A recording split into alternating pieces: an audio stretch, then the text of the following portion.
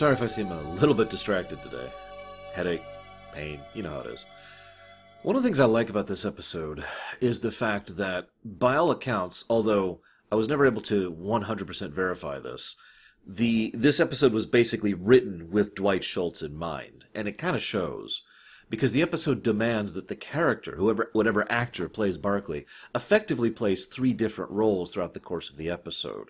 And it does and of course Dwight Schultz has that kind of range. It's something he's very good at, the ability to present himself in a completely different way one moment and then the next.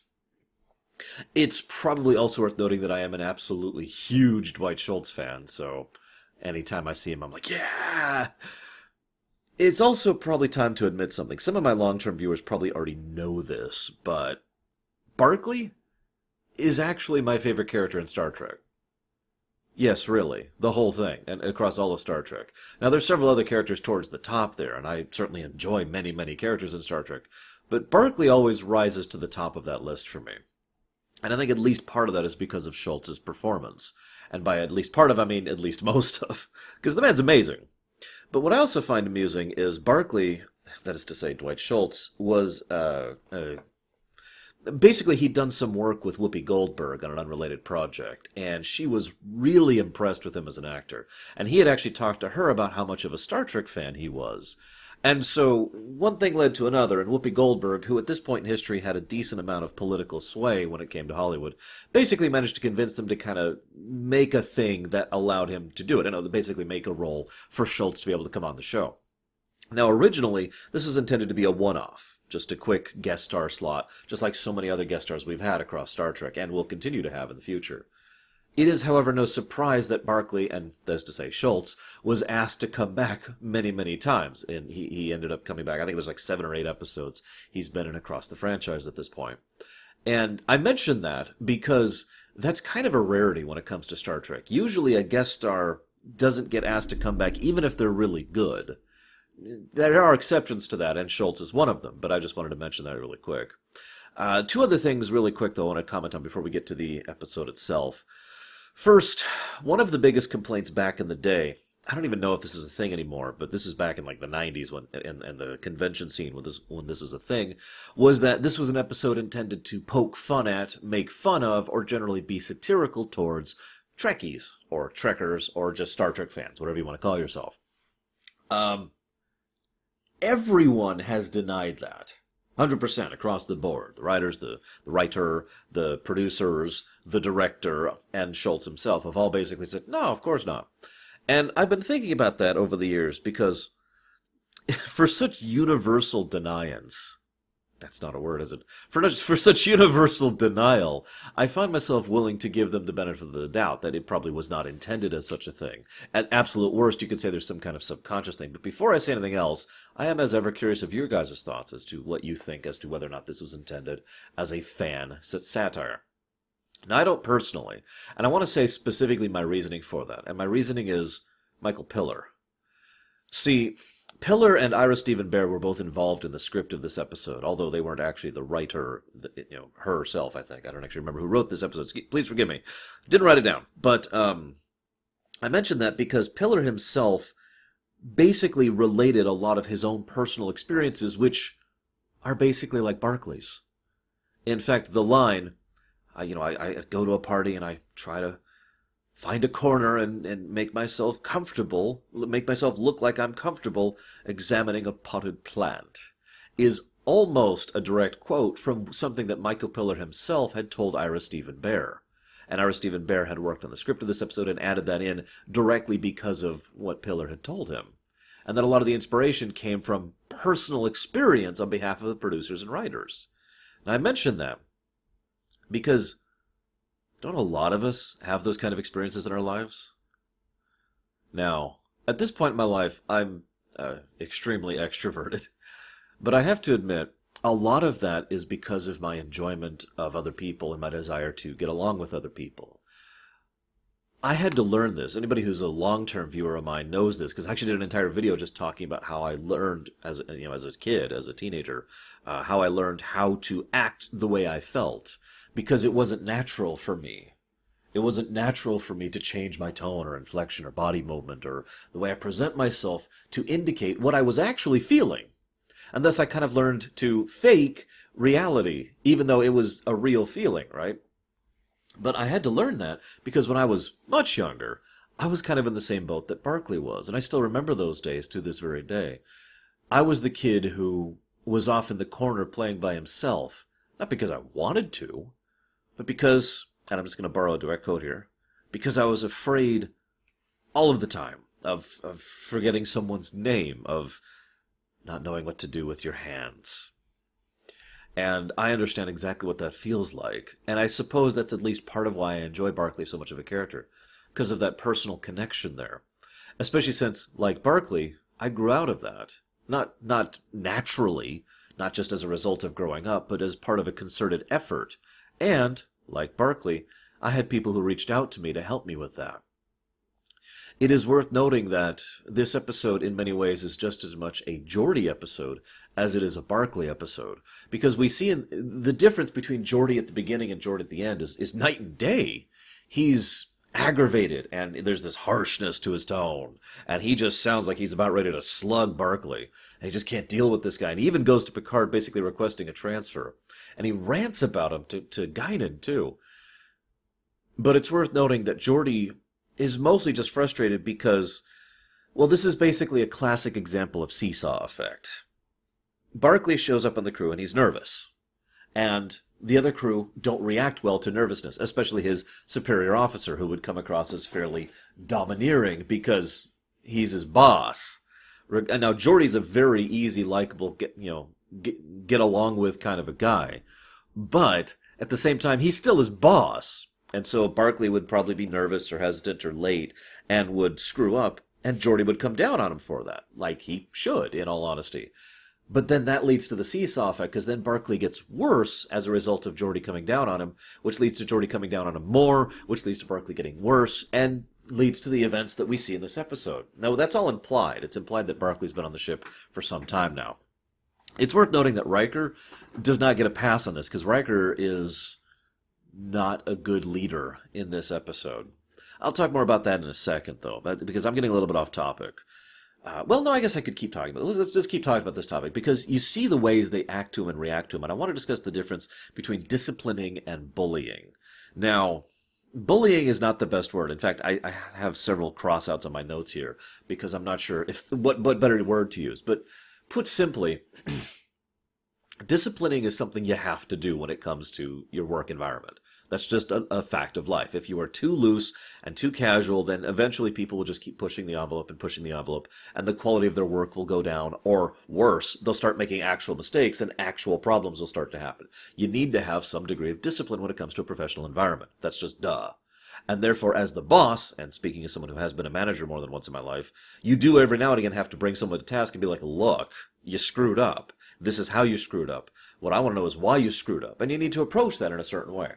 Now, I tend to be pretty easygoing, too, back when I was actually a manager, but you still need to have that line. You still need to bring them to task. You still need to let them know what is unacceptable, what passes the bounds of acceptability.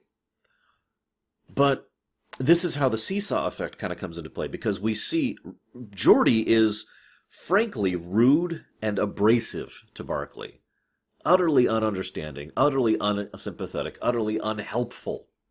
And basically making things worse across the board. There's this bit where Barkley is uncertain about the thing, and it's falling apart, and Geordi's just staring at him.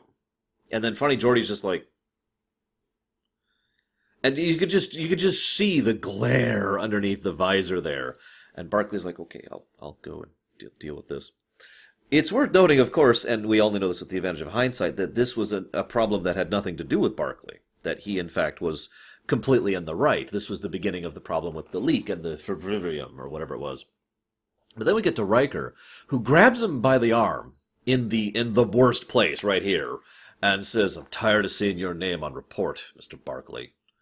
And it just comes down shakong. Now, I'm not saying that kind of approach is always bad, but you can kind of see how that approach was not correct in this circumstance. Anyone with a brain would notice how nervous and unsettled Barclay is.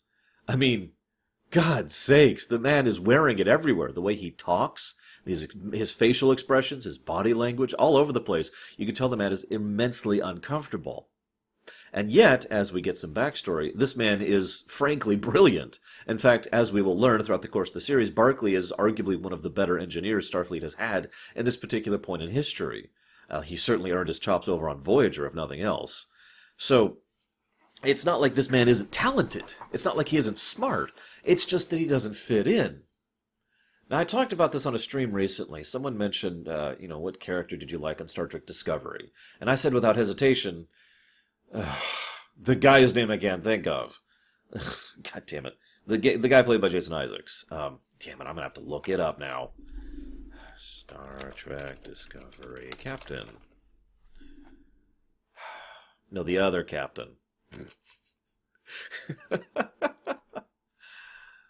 God damn it.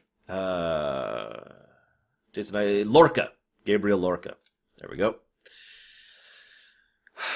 I mentioned this recently on stream. I said Lorca was my favorite character by far.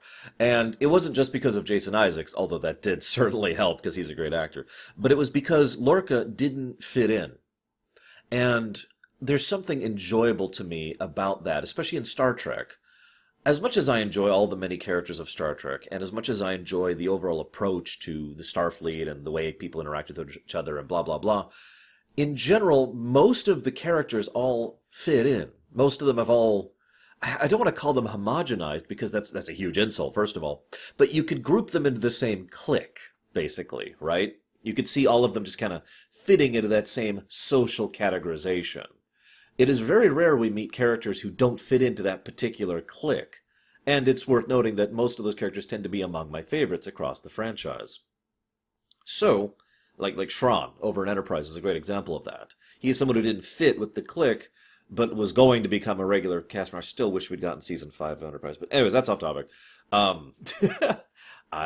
Seven arguably counted as this, and depending on how well she's being written in any given episode. Neelix actually fit in surprisingly well, which I always found hysterical. But by contrast, Tom usually had a little bit more problems fitting in, and he's another of my favorites over there. You get the point. I can also mention Quark and Odo and other examples, but you get the idea. Barclay is someone who doesn't fit in because he just doesn't quite click the same way as the others, pun intended.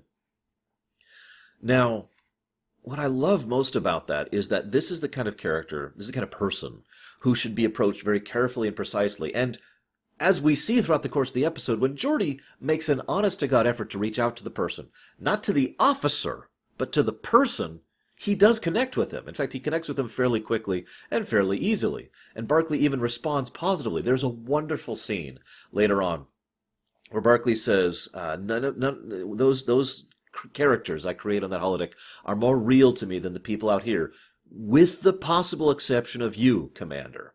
Now that's important, because that right there is effectively the predominant theme of the entire episode. It's the theme about Barclay, it's a theme about Geordi, it's a theme about the holodeck in general, and it's a theme about the crisis of the week. And that connecting theme is the difference between the surface and the and under the hood depth. In other words, you could look at something and say, oh, that's a ball, but then you cut it open and it's actually a cake filled with chocolate. It's like, aha, there's more. It's basically greater than skin deep. There's more underneath the skin, that kind of an idea. So, it actually aggravates me a great deal how much Riker and Geordi, for an unknown period of time, because we don't know how long it's been since Barclay came on board the ship, just don't seem to get that and treat him like the nervous guy. And of course, it's worth noting that Barclay does the same in return. Barclay treats them as the domineering, commander. In fact, Barclay even sheepishly admits that he was doing this to Geordi, that Geordi is the one who started his particular trips to the holodeck in order to deal with this. It's worth noting as well, to be blunt, that the only commanding officers who treat Barclay with any kind of decency or respect before the episode has reached its conclusion, before Geordi has really reached out to the man, are Data, who's incapable of being anything other than respectful, and Picard, who goes out of his way to try and take care of one of his crew. Now that's important too for something that'll come up later, but we'll get to that in just a second. I'm sorry, my throat is killing me. My point being, as the episode shows, if either Riker or Geordi or anyone else really had taken a more hands-on, actual personal approach to the personnel problem of Barclay, this wouldn't have been a problem. And I kind of enjoy that. Not the fact that, that they screwed up, but the fact that it makes perfect sense that they would. Because everyone else just kind of fits in. I mean, we're on the Enterprise. You just sort of expect everyone to keep up. And why aren't you keeping up? Barclay, what's wrong with you? Right? And of course, it's all perfectly understandable from Barclay's perspective, too. Let's, actually, before I move forward, I want to mention one other thing. So there's the broccoli thing. Poor broccoli. Now, Riker actually flat out calls him broccoli to Picard, which is amazingly disrespectful. And Picard says something that is accurate and wonderful. Let's get, it kind of cut on from Wesley Crusher. Let's get that uncaught, shall we, says Picard. Which is true, because nicknames are one thing. In fact, Barclay does have a nickname in this episode. It only starts towards the end. It's a very small touch, but it's the nickname he will continue to have throughout the rest of the series. Reg. But that's a nickname, a term of affection. Like Data himself says, a term of endearment, something that's intended to be a positive thing. Calling him broccoli is an insult. The fact that Riker is willing to insult one of his crew to his captain says volumes about this situation. And I love the fact that Picard just slams the hood down on that one immediately. No, that's stopping right now. He chose this way of life. He is very well taken care of. Get to know the man. Become his best friend. Do what you have to. He is your officer, and he's also a person, Geordi. Deal with it. And I love how Picard handles that. So, before I move forward with the episode, let's go ahead and talk about... Well, no. We'll talk about that next. Let's just keep going with the flow. So, Geordi goes down to Barclay, and this is another moment where we get to see a little bit more about Barclay past Skin Deep. Because obviously Barclay at Skin Deep is like, oh no. But then, ever since the previous scene where, something went wrong with the pad, with the hover pad, Barclay's been down there working on it. Like the whole time. In fact, later on in the episode, there's almost a throwaway line where Barclay mentions, I was just so tired. I'd been up for 12 hours or 16 hours, working 12-hour shifts trying to figure out this problem. Now, that's important, because nuance is important when it comes to dealing with a personnel problem, and, more importantly, when dealing with a person. Because people are nuanced. We are not one-dimensional caricatures, despite what certain Hollywood writers would have us believe. And as a consequence, we could see that Barclay is someone who really does give a damn about doing his best. There is no conscious choice or effort involved in his mind to say, I don't want to do this. I don't care, or I'm too lazy, or I'm not invested enough, or I don't have the discipline. No, none of that. Because he works himself to the bone throughout this whole episode to figure out this entire problem. And in fact, he is probably one of the biggest reasons why this problem gets solved. To be completely blunt, I would not be surprised if this problem would not have been solved without Barclay's intervention and continuous efforts on the matter. One quick aside, while we're still talking about this, later on, whereas I actually wrote it down, later on, Geordi goes over and says, hey, Barclay, I'd like you to go do the separate scan. And Barclay says, oh, I was already going to do that scan. And Geordi is quietly impressed. These little moments help show that Barclay is competent, that incompetence isn't the problem here. That he does know his stuff, and that he is a dedicated worker. Now, that's important, because if you had someone who was a personnel problem who was just lazy or didn't give a damn, well, that's a whole other ball of wax, isn't it? Also, I notice it's interesting that this comes so quickly after Tin Man, where we had a unique member of Starfleet who didn't really fit in with anyone else. But anyways, I do think Barclay does a better job of it, but both guest stars nailed it. So, then... Barclay is asked, so he's down there working on the hover thing, and he's asked to go into the briefing. Now, it's a long-standing quote that people are more afraid of public speaking than death. That's kind of a surface quote that doesn't really get into the depth of the situation. But the relevant point is very well held, and that is a lot of people do not enjoy public speaking. That there's just something about that just kind of makes people lock up. I actually had to take lessons on that myself way back in, I guess this would have been fourth grade through 8th grade, so about 4 years of my life there. I took lessons regularly every year multiple times throughout the year in order to try and get more used to public speaking because I was really into acting and I really wanted to be part of the theater troupe. Now, I enjoyed acting, but I have to also admit it was mostly because my best friends were in acting as well. But nevertheless, we wanted to go into acting. We wanted to be part of theater production and whatnot. And that would eventually lead to my interest in television productions and so forth and so on.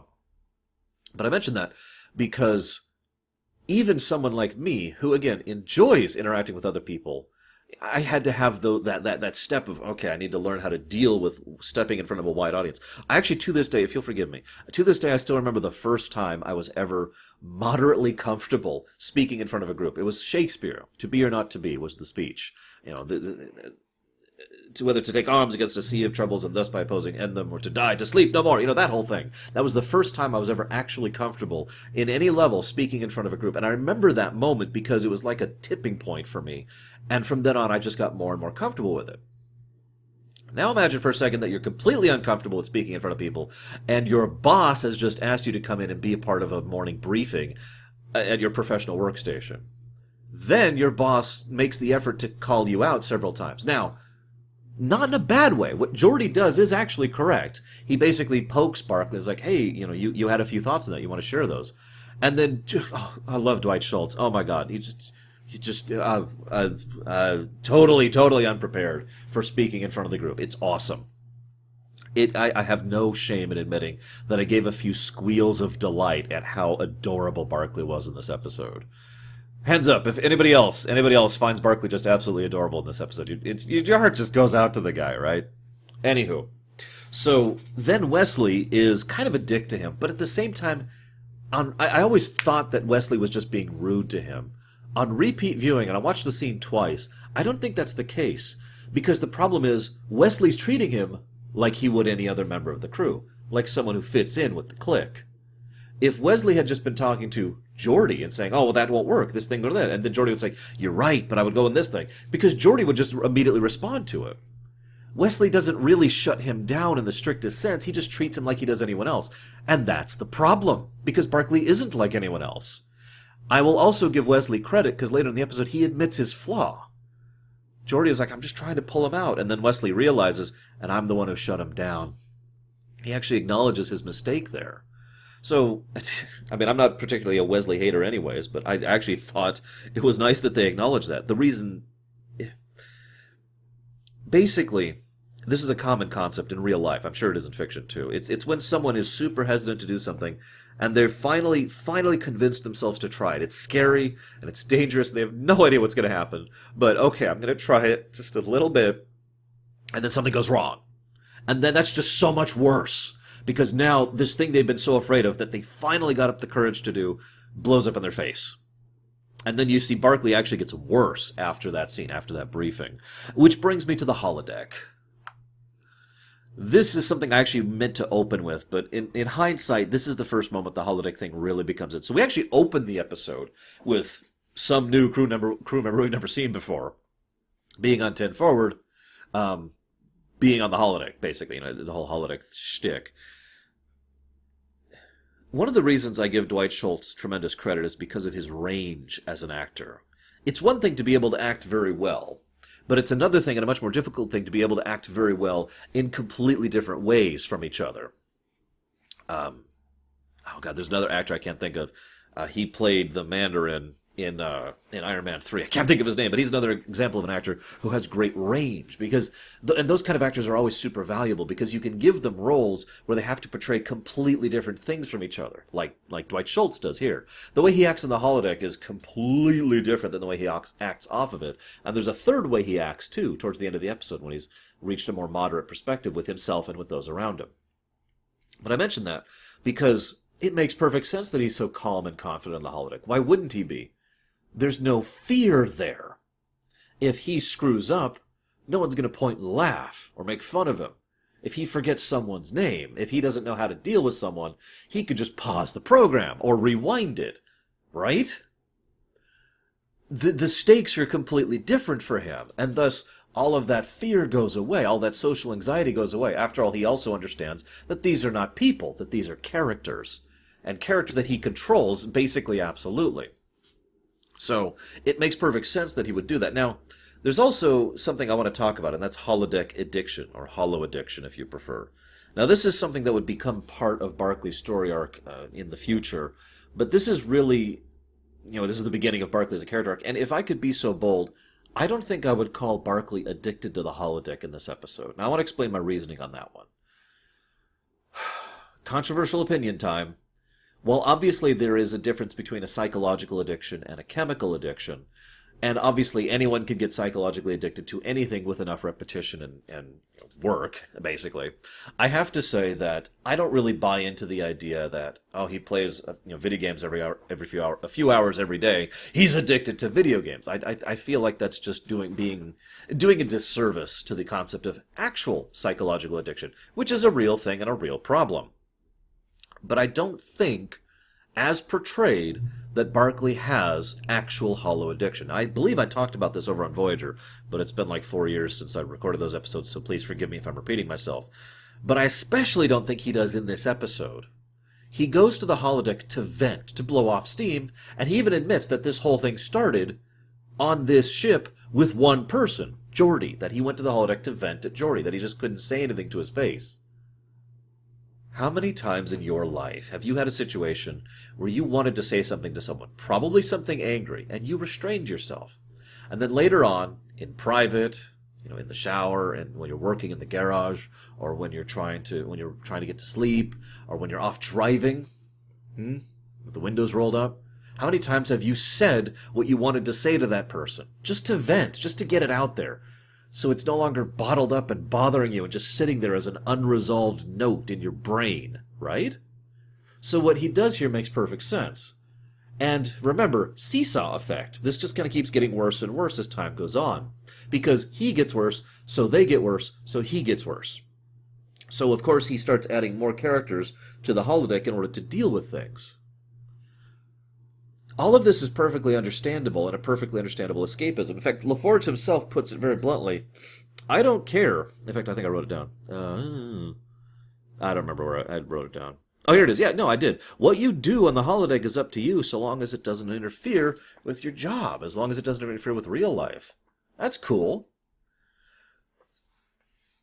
The only time he comes close to something that might be called holo addiction is when he goes on there. He was supposed to be part of a morning briefing thing, and they all go and they charge on. And it's like, okay, where the hell are you, Barclay? And that's when Troy and Riker and Geordi barge into the holodeck and see the Greek Shakespearean whatever the hell play thing that he had designed for himself. Now, first of all, before I go any further, God damn it, these shows really have a problem with privacy on the holodeck, don't they? I know I've mentioned this before, and I know I'll mention this again, but Jesus Christ, they just walk right on board. But the thing I really wanted to bring up, aside from the next thing, which I'll talk about next, is that he goes to this holodeck. Remember, the whole point of the holodeck is a form of escapism. Oh God, I can't deal with this, I need to go to the holodeck. And each time he does so in this episode, not counting the very first time, it is in direct response to something that happened in real life. In this case, the time where they finally go after him and nail him is right after an absolutely humiliating event. Now, he's had problems with Geordi, but Geordi started reaching out to him. But he has had problems with Riker. And now, probably for the first time, or at the very least, one of the first times for real, he's actually having to deal with and brief the captain himself, who is Jean-Luc Picard.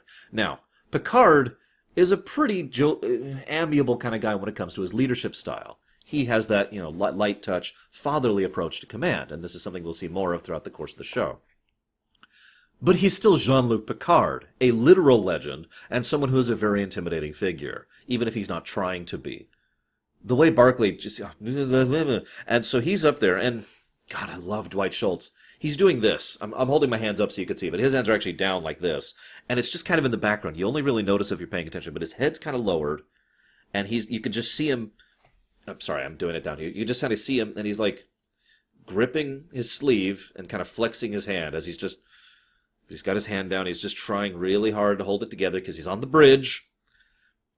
And there's Riker right there, and Geordi's right there, but it's okay. And then Data, who doesn't understand any of this and is just being Data, says, actually, this is Barclay's idea. And there's like a solid second before he realizes what's just happened. His head jerks to pick. No, no, no. It was it. I mean, it wasn't me. I didn't.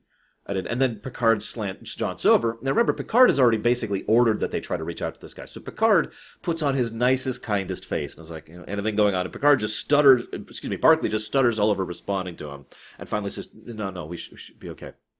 And then Picard says, "Excellent job, Mr. Broccoli." Now, obviously, that scene is intended to be portrayed for laughs. And yet, at the same time, oh my God. I want you to imagine for just a second, please, put yourself in Barclay's shoes there. Remember, you've just started reaching out. This is what you're afraid to do. This is what you're hesitant to do, but your commander, your officer, your buddy here, Geordi, is reaching out to you, and you're trying, and you're on the bridge, and you're just trying to be part of the team and trying to help out. And then you have to brief the captain himself, and the captain insults you to your face. Now, he doesn't do it deliberately, but that's almost worse, isn't it? He just slips up, as if it was the automatic, normal thing to do. Barclay's face, when he does that, says everything it needs to. Even Picard is just... And again, as ever, Patrick Stewart is no slouch himself, so Patrick Stewart adequately portrays the sheer mind-numbing level of horror going through him as he realizes what he's just done. Because remember, Picard understands too. Picard is actively trying to reach out to this guy and just made things 1,000 times worse. Then he goes on board the holodeck and misses his appointment thing. Because he was exhausted trying to get this working, and because he just had probably the most humiliating thing that's ever happened to him in his career in Starfleet just happened to him. So no, I don't actually think he's fully holo-addicted. I think he was running scared, and I don't blame him. Now, one other thing I want to talk about the holodeck, other than the fact that they need some frickin' privacy controls, is the fact that I've already actually talked about this, but so I'm just going to rehash this very briefly.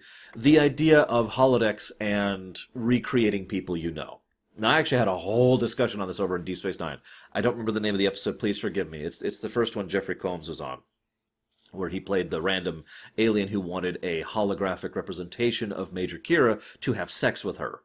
Now, I feel like I discussed that issue and the complexities of it and depth over there, so I don't want to cover it too much. But at the same time, again, within reason, with moderation, I don't actually see anything wrong with what Barclay did. Let me ask you, and you of course do not have to answer me because this is a very personal and private question, but if you had access to a holodeck, and you could recreate co-workers on that holodeck, or friends on that holodeck, or whatever, that you could just vent at in one way or another. Obviously, there's the way of venting like when he beats up Riker. There's the way of venting when he makes Wesley Crusher into this boorish, childish oaf. There's the way of venting when he tries to make out with Troy. Now, that's probably the one I'm the least in favor of personally. But in the interest of understanding and honesty, can't you kind of see the desire to try and... I mean, obviously, lots of people would want to make out with Marina Sirtis. That's not what I mean. What I mean is the desire to go ahead and actually vent at people. You just got off work. I'm going to use a personal example here. This is from years and years and years ago. I just got off work. This isn't even the networking job. This is before that. This is the IT job. And I just got off work and I get home, and I'm like, ugh! And I would love to just have been able to walk into the holodeck and recreate whatever his name was. I don't actually remember. And be like, what is wrong with you? Why did you do this? Do you understand what this has caused? Do you understand the problems this has caused? Do you have any idea how much of an issue you have just made for not just me, but the entire rest of the department? We are now screwed for this entire quarter because of what you just did. This is all real events, by the way. I'm not going to give details because that's not really necessary. We are screwed because of what you just did. And you did it by your own admission just for frickin' cause, just because you didn't care. Slug, something, just some way of venting, of ranting, of, as Barclay himself puts it, letting off steam. In fact, to be blunt, I think Barclay is more imaginative than me. I just told you what I'd do. He instead decides to make an entire representation of them in a different format with the whole thing. And of course, he adjusts their personality in a way to spite them, like what he did with Wesley or what he does with Riker. It's worth noting that he does the least to Data and Geordi, which I do find interesting and an insight into his personality and the way he feels about both characters. So anyways... So, looking at my notes here. There's the bit with the glass. That's when we start to have the problem of the week start to come in. Can I just say that I love the construction of this episode? There is a threat of the week, but the threat of the week is not the usual type. It is specifically an engineering problem. Now, obviously, there's plenty of engineering problems which are significant issues, and indeed threats of the week across Star Trek. But my point is, this was the perfect choice to have a engineering threat of the week be the one that shows up when Barclay's on the crew.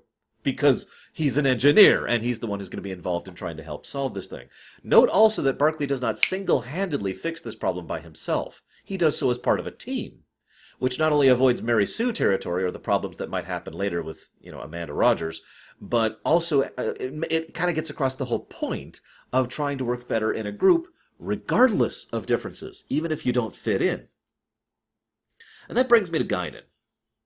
I mentioned in my Discord when I was watching this episode how much I loved how Guinan just smacks Geordi in the face with reality. And I think that really is the best way to describe that scene. Because Geordi has been looking at this entire time as if Barclay is just a guy there's just something wrong with him. It is Guinan who has to point out the other perspective, that Geordi hasn't been seeing Barclay's perspective this entire time. This leads to the first invasion of privacy I mentioned earlier. But the way he talks to him about it, I love it. I wrote this down word for word. She says, "If I felt that nobody wanted to be around me, I'd probably be late and nervous too." And it's a very valid point, isn't it? It's part of that seesaw effect I mentioned earlier. And the way she says it just really helps nail it home. That one guy that, that was part of her family that everyone told her to stay away from, no one ever stayed around long enough to see how much of a sense of humor he had. And that is the message of the show in a nutshell. Going beyond the surface level, going further than skin deep. And so Geordi decides to go ahead and reach out to Barclay, again, on a more personal level. This is when he first sees him on the holodeck. And then there's actually a really, really great scene between Barclay and Geordi. Now, I've already referenced this scene like 3 times as my discussions of this episode, so please forgive me for rehashing. But it is just a very powerful, very awesome scene. It is, in my opinion, the first time Geordi sees Barclay as a person. He starts to realize what's going through this other person's mind and tries to understand his perspective and makes a legitimate effort to reach out to him. And Barclay, of course, responds in kind. I get the impression, although I have no proof of this, that when Barclay opens up to Geordi, when he talks about being afraid all of the time, of not knowing to do what your hands, of forgetting someone's name, this whole wonderful speech that Schultz just nails, I get the very strong feeling that this is the first time Barclay's really opened up about this, if not ever, then in a long time. That he really feels like he has enough trust in Geordi, the person, to be honest about this with him. To have overcome that hesitance and that nervousness and that shyness. To try and go ahead and explain what's wrong and what he's going through. And unfortunately, Geordi is called away to deal with the engineering problem, which is continuing to get worse. And I want to mention that at this point in time, we're 24 minutes through the episode. 24 minutes and 30 seconds through the episode. There's another thing I really like about this episode is it's so densely packed that... I'm saying that wrong. Basically, I thought we were like at the end of the episode because it felt like a lot had happened and a lot had come to pass. And I was barely halfway through it. I was just like, wow. Anyways. So then... Reg has to go to Troy's office for counseling.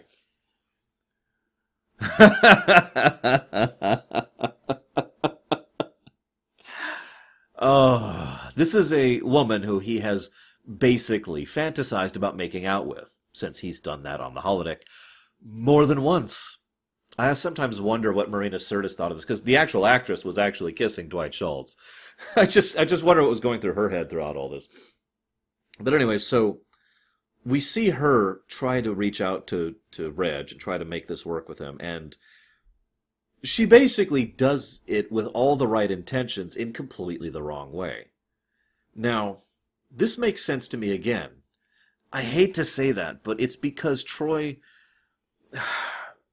is probably too used to dealing with the norm, is what normal people's problem. She just looks at this like Reg just needs to relax. Now, Reg is amazingly uncomfortable there and can't even bring himself to be open or honest with everything that's going on about it. And so instead she tries to say, okay, you're intimidated by me. That's understandable. We'll try to make you relax. And then he just completely flips out. He can barely even deal with this anymore. What I love most, little details, is Schultz. I can't do it because I'm sitting at a desk, but he pulls this pose where he pulls up his knee and he puts his arm on it. He just kind of gets stock still, like he's made of iron. Like he just can barely keep himself there. And I'm just, oh God, Barclay, no. Again, squealing happened. Oh, my heart goes out to this guy. Really, it does. So he was like, ah. So then, they violate his privacy again. They all find out about him, blah, blah, blah.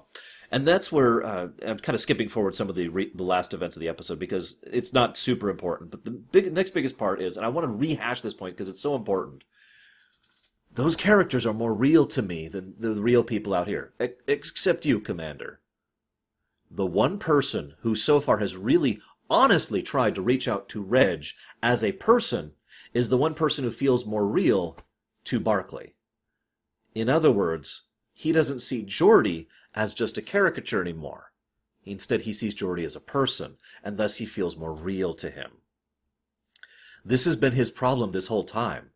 If we put ourselves into Barclay's shoes, it's so easy to see Troy and Riker and Data and Picard as basically caricatures. Just the surface level, because, well, their surface level is pushing us back and back and back until we can barely deal with it anymore. Until we're having trouble coping with it. We have not been encouraged to see past those initial barriers, to see the real people underneath that. Geordi's the first person to actually show the real person underneath Commander, the Chief of Engineering, and thus he feels more real to Barclay. I mention this because, again, he was guilty of the surface level thing too, just in the opposite direction. So, then they start dealing with the plot of the week. Now, unfortunately, I just really don't have a lot to say about the actual thread of the week, except for the fact that it was a well-constructed thread. The entire idea is that there's a dangerous material, which hasn't been used in centuries because it's a dangerous material, that has gone on board the Enterprise and is infecting parts of their systems in ways they couldn't anticipate. All of that makes sense. All of that is logical. They don't need technobabble to explain any of it away. It's just something that's having an effect on the Enterprise systems. I like that. I like that they know this. I like that Barclay is the one to suggest the key idea, the lateral thinking. Because everything they've been doing is trying to examine the specifics of how these incidents coincide with each other. It is Barclay who sees that the coincidence, I swear that's a word, is between the interactions of the people, not the interactions of the system. Once again, showing that he's not stupid. And I do also like how once he starts getting into the flow of it, and this is a great scene in my opinion, once he starts getting into the flow of it, you sort of see him kind of build confidence, like he's a freight train. I know that's a terrible analogy, but he's building up steam. He's getting faster and faster, and you can see how he just kind of grows more confident throughout the course of the meeting because he shares an idea, and they don't immediately shoot it down. And instead they talk it out. And then he talks back, and then they talk back, and they have normal social discourse. For what is probably the first time in the episode, he actually works in a group in the way that teamwork is supposed to work. And he becomes more confident and more relaxed. He's not the completely suave person he was on the holodeck, but this is his third portrayal. Barclay, who has grown enough self-confidence to be able to say, this is what we should do. There's a really great scene towards the end of the episode where they're looking into this, and Barclay says, I think we should go out of warp. And Geordi, without hesitation, says, Captain, recommend we go to Impulse right now. I liked that.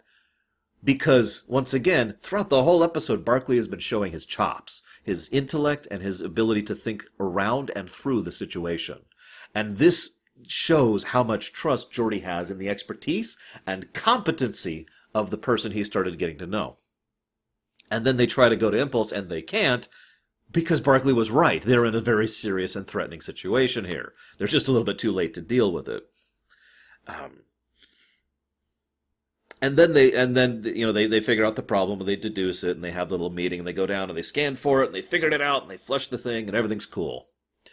I don't have much to say about all of it, although I always find it funny. Every time I watch this episode, they've got like 5 minutes until the ship shakes itself to shreds at warp. They'll be finding pieces of it for light years. And they're just kind of sauntering down the corridor. I would be sprinting at this point. I know that's harder to film, but god damn it.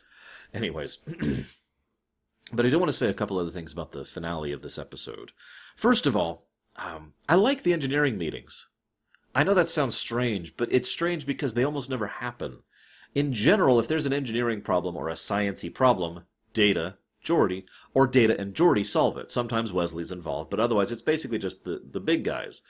I actually enjoy the idea of Geordi pulling together a group of his senior staff, of his senior officers, and saying, hey, let's fix this. Something about that appeals to me so much that I've actually had story ideas bouncing around in my head for years about basically just doing engineering episodes, where it's all about that staff and how, like, further developing it, making each person, one of the heads of a particular department. Because obviously engineering itself is actually a catch-all term. It applies to many different areas. So have an expert in transporter control, or have an expert in warp control fluid, or have an expert in the power, or have an expert in the impulse. I like that idea of all of them combining their resources and working together to make the problem solved. I just enjoy that, and I wanted to comment on that really quickly. Then finally, of course, Barclay decides to go ahead and, leave the holodeck forever. He'll never be back. It's a nice bait and switch. Because initially the implication is that he has decided to quit the Enterprise. But then it's no, he's decided to quit his fake Enterprise. And he actually orders the deletion of all, except for one, of his programs. I like that. Because it shows that it shows that he has decided that there's enough worth investing in the real world, that he does not need the holodeck anymore. He can still have it. He can still play around with the holodeck and do whatever. But he no longer requires it as a crutch. In other words, he has had a character arc, and I enjoy that. I hope you've enjoyed this episode as much as I did. I'm going to go get some Dayquil. Holy crap, my throat is killing me. I'll be seeing you guys next time.